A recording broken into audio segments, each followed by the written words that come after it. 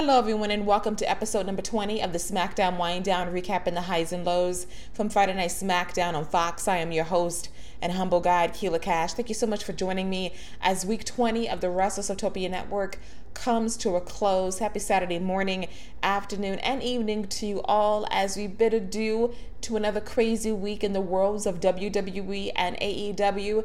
And I want to give all of you a shout out for being incredibly supportive this week. You've made week 20 very special and incredibly busy for yours truly, as I did not one, not two, not three. To quote Biggie, 3 ain't enough. I need 5 podcasts to help you through a very busy week in WWE and AEW. And I can happily say I'm going to go on a mini break tomorrow, as I will not be recapping Backlash immediately after the show goes off the air, but I will be a part of the 5-Star Pod Splash with Stephen DeFilippis and company on Monday, and we're going to air that show probably later on in the week, and I will let you know where to find me on Stephen's podcast, as he so graciously appeared on mine to do the greatest Backlash prediction show ever a couple of days ago right here on the WST network. And you can listen to the full show, get our thoughts on the pay-per-view for tomorrow night, and wonder loudly, will Edge and Randy Orton have the greatest match ever? And I love how Orton and Edge are making light of this tagline and to say, well, it ain't gonna happen, but we're still gonna give you a show nonetheless. And we gotta appreciate the effort from both men for that. So going on break after this show, mini break, a day or two to just relax and unwind. But thank you so much for tuning in this week to everything WWE and AEW. Your support means the world to me. And as always, you know what to do. Download, subscribe, and listen on demand anywhere, anytime on your favorite podcast directories. And that includes Apple Podcasts, Google Podcasts, Buzzsprout, iHeartRadio, Stitcher Radio, TuneIn Plus, Amazon Alexa, and Spotify. So you know what to do. Hit that button, listen in anytime. Get caught up on 70 plus episodes of wrestling goodness to help you through your week, your weekend, and everything in between. And a big virtual hug and kiss to you all, because you are the true MVPs around here. Without further ado, let's take a deep dive into all things Friday Night SmackDown as the show emanated per the usual. Until further notice, from the WWE Performance Center in Orlando, Florida, last night was the culmination of the Intercontinental Championship Tournament with Daniel Bryan and AJ Styles in the finals in a classic match I will get into momentarily. But first, we had a contract signing featuring Jeff Hardy and Sheamus heading into their match at Backlash this Sunday at 7 Eastern on the WWE Network. And before they could sign their names on the dotted line, cross the I's and dot the T's, Sheamus required Jeff Hardy to undergo a drug test in the ring with a doctor in tow, and Jeff Hardy agrees. He steps in his partition and he pees in the cup, comes back out. The doctor holds up this big cup of urine, and it's very full, and Sheamus says, wow, you had a busy night during happy hour. And we have rapid fire test results ongoing with the doctor putting some kind of tube in the cup. And during this time, Jeff Hardy says, you know what? It's better to be pissed off than pissed on. He grabs the cup and he slings his piss directly in Sheamus's face in the telegraphed of all telegraph spots, as Sheamus showed horror and disgust as the fans chanted, you got pissed on. And apparently, according to FCC regulations, maybe 1 piss off word per hour, because after that you get bleeped. And Sheamus showed it beautifully. He showered, and the doctor, after the commercial break, states he passed his test, and Sheamus still got a golden shower for his troubles to end the segment. Overall, I heard rumblings about what was going to happen during the opening segment of SmackDown, and I just shook my head. I wasn't offended. I wasn't disgusted. This is par for the course for WWE. Vince McMahon loves toilet humor, and at least the heel got his comeuppance by having urine thrown directly in his face. But I will say this, nothing piss-related will quite top Chris Jericho back in the year 2001 taking a teapot and pissing in it, and William Regal drinking said piss and just saying it's a little bit tart and selling it, and the fans are saying ew and just having the greatest reactions because Regal is that good at his job and still is, even as the general manager of NXT in the year 2020. But Sheamus sold it very nicely, and I'm still not a huge fan of the storyline. There is something about sobriety that is precious, and it shouldn't be trivialized or weaponized in WWE. And I don't care that Jeff Hardy signed off on it, but these indiscretions did not happen over the last 15 years. And then it stopped cold turkey. This is a culmination of issues that has continued into last year. And that is something that is extremely delicate, and Hardy is in this battle every single day for the rest of his life, and it's something we shouldn't play with. It's something that we should not joke about, because someone's sobriety is literally in your hands with the storyline.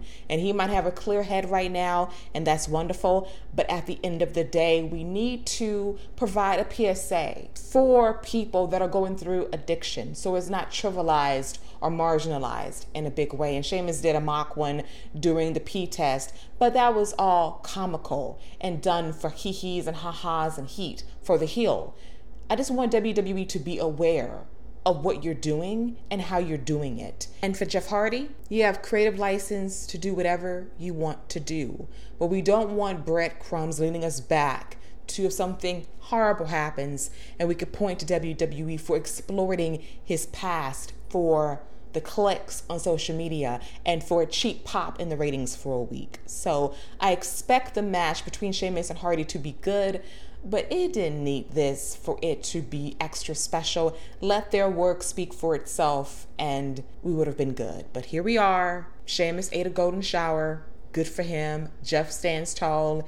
Good for the babyface, but at the end of the day, this is still a little bit too tawdry for my taste. There was a powerful moment featuring the New Days, Kofi Kingston and Big E. They made their way to the ring. They slid inside. They took a knee and raised their fists to signify that Black Lives Matter. And they had the armbands of Breonna Taylor and some other victims of the movement to signify that their voices and their lives mattered. And it was powerful, it was beautiful, and I was incredibly proud of Big E and Kofi for using the WWE platform and taking complete advantage of this moment in our time. And they followed things up by facing Shinsuke Nakamura and Cesaro in a tag team match. It was solid, but on a pay-per-view with the titles on the line, they can do so much more and be more elaborate and just give you a show from beginning to end. And it looks like you're going to get that in the very near future, as Shinsuke Nakamura got the knees up after Kofi attempted a crossbody from the top rope and picked up the surprise win on Kingston, as Cesaro and Shinsuke Nakamura are gonna possibly vie for the SmackDown Tag Team Championship. I'm not mad at that in the slightest. These four guys can tear it up in the ring, and I expect magic to take place whenever this bout occurs. Now, unfortunately, the champions lose yet another non-title match, but that's per 50-50 booking in WWE land. And do we truly expect anything different in this day and age? Sad, but true. Next is professional wrestling excellence on display. We have hyped this match for 2 weeks. Word on the internet street was that it was unbelievably great, that Daniel Bryan and AJ Styles tore down the PC during the finals of the IC Championship tournament. And with my own two eyes, I can safely say they did just that for 40 minutes. Which is a rarity unless you're doing some kind of gauntlet match on Raw or SmackDown. So this match was on pay-per-view at a WrestleMania, Money in the Bank, or Backlash. This would be a hard match to follow anywhere because it was that great. Daniel Bryan and AJ Styles, I have admired their work for years, and they know what to do between those ropes. They know how to tell a story, to hook you by doing the most easiest thing, targeting a body part, an arm for an arm, a leg for a leg. Let's lock in as many submissions as we can. Let's stomp on these body parts. Let's sell these injuries. Let's shake the pain off. Let's continue to apply submission holds, even though it hurts like hell. Let's go aerial offense. Let's take the trainees inside the WWE PC on a ride, and they're tired and they're ready to go home, but we're going to give them a show and a free lesson on how to work a match to perfection, to give you the art of professional wrestling on full display. And you could hear the genuine enthusiasm from the PCers to say, damn, they did that. This was a match that was extremely methodical, surgical, psychological, and everything you need in order to add value to the IC title that needs so much value in 2020. Corey Graves narrated a very good video package on the lineage of this championship, of what it means to be a champion, that it is a stepping stone to become the world champion eventually. And it's something that you should be proud to hold, and the challengers should be willing to take from you at a moment's notice. And in recent years, along with the United States Championship, it has not meant a whole lot. And hopefully this standard of excellence that two seasoned vets can elevate this belt to new heights and make it feel special is a testament to their abilities. And Daniel Bryan and AJ Styles did that. I love the work with the arms, that AJ targeted Bryan's arm and Bryan returned the favor with crazy stomps and joint manipulation, crazy submissions, shaking off the pain in order to apply those moves. And then the closing sequence, gorgeous, as Bryan stumps a mud hole to AJ Styles' face. He sets up the running knee, gets blocked with the Styles Clash. AJ is too tired to make the cover, but he recovers long enough to hit the phenomenal forearm for the victory, to win his first IC title in his career, to cap off being quite possibly one of the greatest WWE champions of all time. And he's right. Just think about this. 4 years ago, when AJ Styles debuted in WWE, we were worried because the New Japan resume spoke for itself, but it's Vince. How will Vince looking at AJ Styles? And remarkably so, he saw AJ as a star, as someone that can go between those ropes, be dynamic as a babyface and a heel, be a damn good promo, and bring out the absolute best in his opponents. And last night was no exception. Look at Daniel Bryan in WWE for 10 years, going through incredible highs and lows, getting fired for choking out Justin Roberts during the most recent 10-year anniversary of the debut of the Nexus, to coming back at SummerSlam a couple of months later and then languishing for a time before winning the Money in the Bank briefcase for SmackDown in 2011, becoming champion at the end of that year and getting beat in 18 seconds of WrestleMania to Sheamus, only for the fans in Miami to chant yes, yes, yes, over and over again and start a movement. Team Hell No with Kane wins the WWE Championship against John Cena at SummerSlam 2013, then gets screwed out of the title because he's a B-plus player. And by happenstance, due to CM Punk leaving the company in January of 2014 after the Royal Rumble, Bryan finds his way in the main event to win the big one, to win the championship. And then we know what happens after that. Injuries, retirements, coming out of retirement, becoming WWE champion again, being the planet's champion, and elevating everyone he works with, from Styles to Kofi Kingston to Buddy Murphy to even Eric Rowan and Roman Reigns along the way. This is the power and testament to Daniel Bryan and AJ Styles being a multiple-time WWE champion, being on the cover of 2K19 a couple of years ago. To see these two guys on television and they're given 40 minutes to show out. Vince says, go out there and work. I trust you to put on a classic for the people. And they did it. And I was engrossed the entire time. The commercials, I will say, hampered it a little bit, but overall, the work was exceptional. The selling was exceptional. The work rate was phenomenal, to quote AJ Styles. Everything they did counted and mattered, and I was proud to be a wrestling fan to watch this excellence on display. And my only hope is that WWE puts so much behind this match and they hype the prestige of being Intercontinental Champion, that this needs to be AJ Styles' opportunity to have blowaway matches, because he can do it still at 42, 43 years old. He still got it. And it was a little bit negated last year because you had to beat your opponent's ass, and they sold, and they weren't elevated. And I'm specifically pointing out to Ricochet and Cedric Alexander, and it was not AJ's fault, because if he had his home bearings to put a match together, they would have a full-on classic battle that would elevate those gentlemen to new heights. And I hope AJ can do that now as the new IC champion. And if Matt Riddle is going to debut next week on SmackDown, then I'm going to need Riddle and Styles one-on-one, because if you remember last fall in NXT during the Survivor Series angle that was meant to elevate NXT as a brand, there is a 6-man tag team match featuring the OC and Riddle, and his two partners are drawing a complete blank for me at the moment, but his interaction with AJ Styles for 2 minutes was outstanding. So give them 20 on a pay-per-view and I'm good. So I'm looking forward to that. So the verdict on Bryan and Styles, did they have the best match during the empty arena era thus far?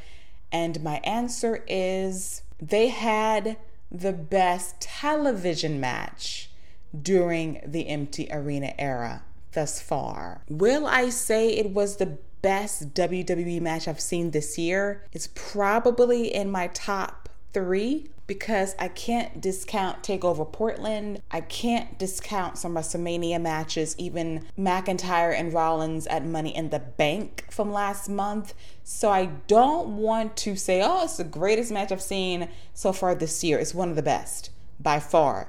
My critique would go, the commercials hurt it ever so slightly. If this was a straight match on pay-per-view, absolutely. With the commercials, it hurts a bit, but still, 2 of the very best going at it, doing what they do best for 40 minutes, and you have the trust of everyone in the back. That is a remarkable feat, to say the least. And now it is time for our main event segment, featuring Otis and Tucker Heavy Machinery back together once again, thank goodness for that, and Braun Strowman teaming up against Dolph Ziggler, The Miz, and John Morrison, the besties, in a 6-man tag team match. This was fine, but the match broke down after we saw a camera cut backstage to Mandy Rose watching her man on the monitor, and King Corbin accuses Mandy of putting Otis up to putting on his crown last week as a practical joke, and she says no, it was all in good fun, nothing to take too seriously. And Corbin suggests that Mandy is drawn to power and his magnetism, and that she wants him. And Otis sees this, he runs from his match, goes backstage, and beats Corbin's ass as we go to commercial. And I immediately wondered, is this a way to drive a wedge between Tucker and Otis, because Otis is leaving his best friend high and dry for his girl in a spur of the moment reaction? But sure enough, when Tucky was in dire straits, Otis did come back out with his peach Mandy Rose in tow as she saw the action unfold. He got the hot tag and he went to town on everyone as he gave Strowman the instructions after Miz and Morrison took him out of ringside earlier to run through everyone. He ran through Miz, ran through Morrison by pouncing him against the plexiglass barricade before Otis set up Ziggler with the caterpillar and elbow drop for the 1, 2, 3. Everyone is happy as SmackDown goes off the air with the baby faces standing tall. This was a fine main event segment, nothing special to write home about. Otis continues to look strong, no tease of a possible Money in the Bank cash in, and his tag team partnership with Tucky is strong for now, and Mandy Rose remains his loving peach through and through. As for the Universal Championship match on Sunday between Braun Strowman and Miz and Morrison in a 2-on-1 handicap match, if you listen to my prediction show with Stephen DeFilippis that dropped on yesterday, you already know the answer to that. And if you don't know the answer to that, here's a spoiler alert, I don't care. Braun Strowman is the weakest champion in the WWE ecosystem at the moment. And I love John Morrison and I like The Miz, but they have no prayer on Sunday unless there's going to be an upset of upsets. But to me, the Universal Champion should be a worker. that can grab your attention, that can give you what you want in any variety in which you want it in the ring. And Strowman, for me, isn't that guy. He's lost his luster over the last couple of years, and he is a cold as ice champion. His promos are very wooden, and I just don't sense him being that guy to carry SmackDown. I sense an AJ Styles as IC champion to do it better than Strowman is right now as being the main champion. And I see a guy like Matt Riddle making his debut next week being a potential difference maker on Friday nights. And I don't see that in Strowman. And it's unfortunate because we saw it 2 or 3 years ago during his great feud with Roman Reigns. And since then, it's lost its luster and its impact. And I'm not blaming him, but I do hold him responsible for the promos. That whatever material he's given, he does not deliver it well. There's no gusto, there's no passion, except when he won the IC title a couple of months ago, I believe that. But this hammy delivery as of late isn't doing it for me. And his match for his championship with Miz and Morrison is what, 5th in terms of importance? Maybe 6th to be extra shady, but it is what it is. So hopefully we will juice up this main event scene surrounding the Universal title in the weeks to come, possibly with the return of Bray Wyatt this Sunday to set up Extreme Rules for July on the WWE Network. Overall, SmackDown was a decent show carried by Daniel Bryan and AJ Styles vying for the Intercontinental Championship in a classic match that will definitely hold up when we look back at the year 2020 in a few months' time. On that note, this wraps up episode number 20 of the SmackDown WineDown, recapping the highs and lows from Friday Night SmackDown on Fox. Thank you so much for listening. As always, you can follow me on Twitter at LadyWrestlingX, or you can find me tweeting about these podcast shows that drop on the semi-daily, recapping Monday Night Raw, AEW Dynamite, NXT, and Friday Night SmackDown on Fox. Feel free to download past episodes recapping everything WWE and AEW dating back to the Raw Verdict number 1 from January 28th, recapping the fallout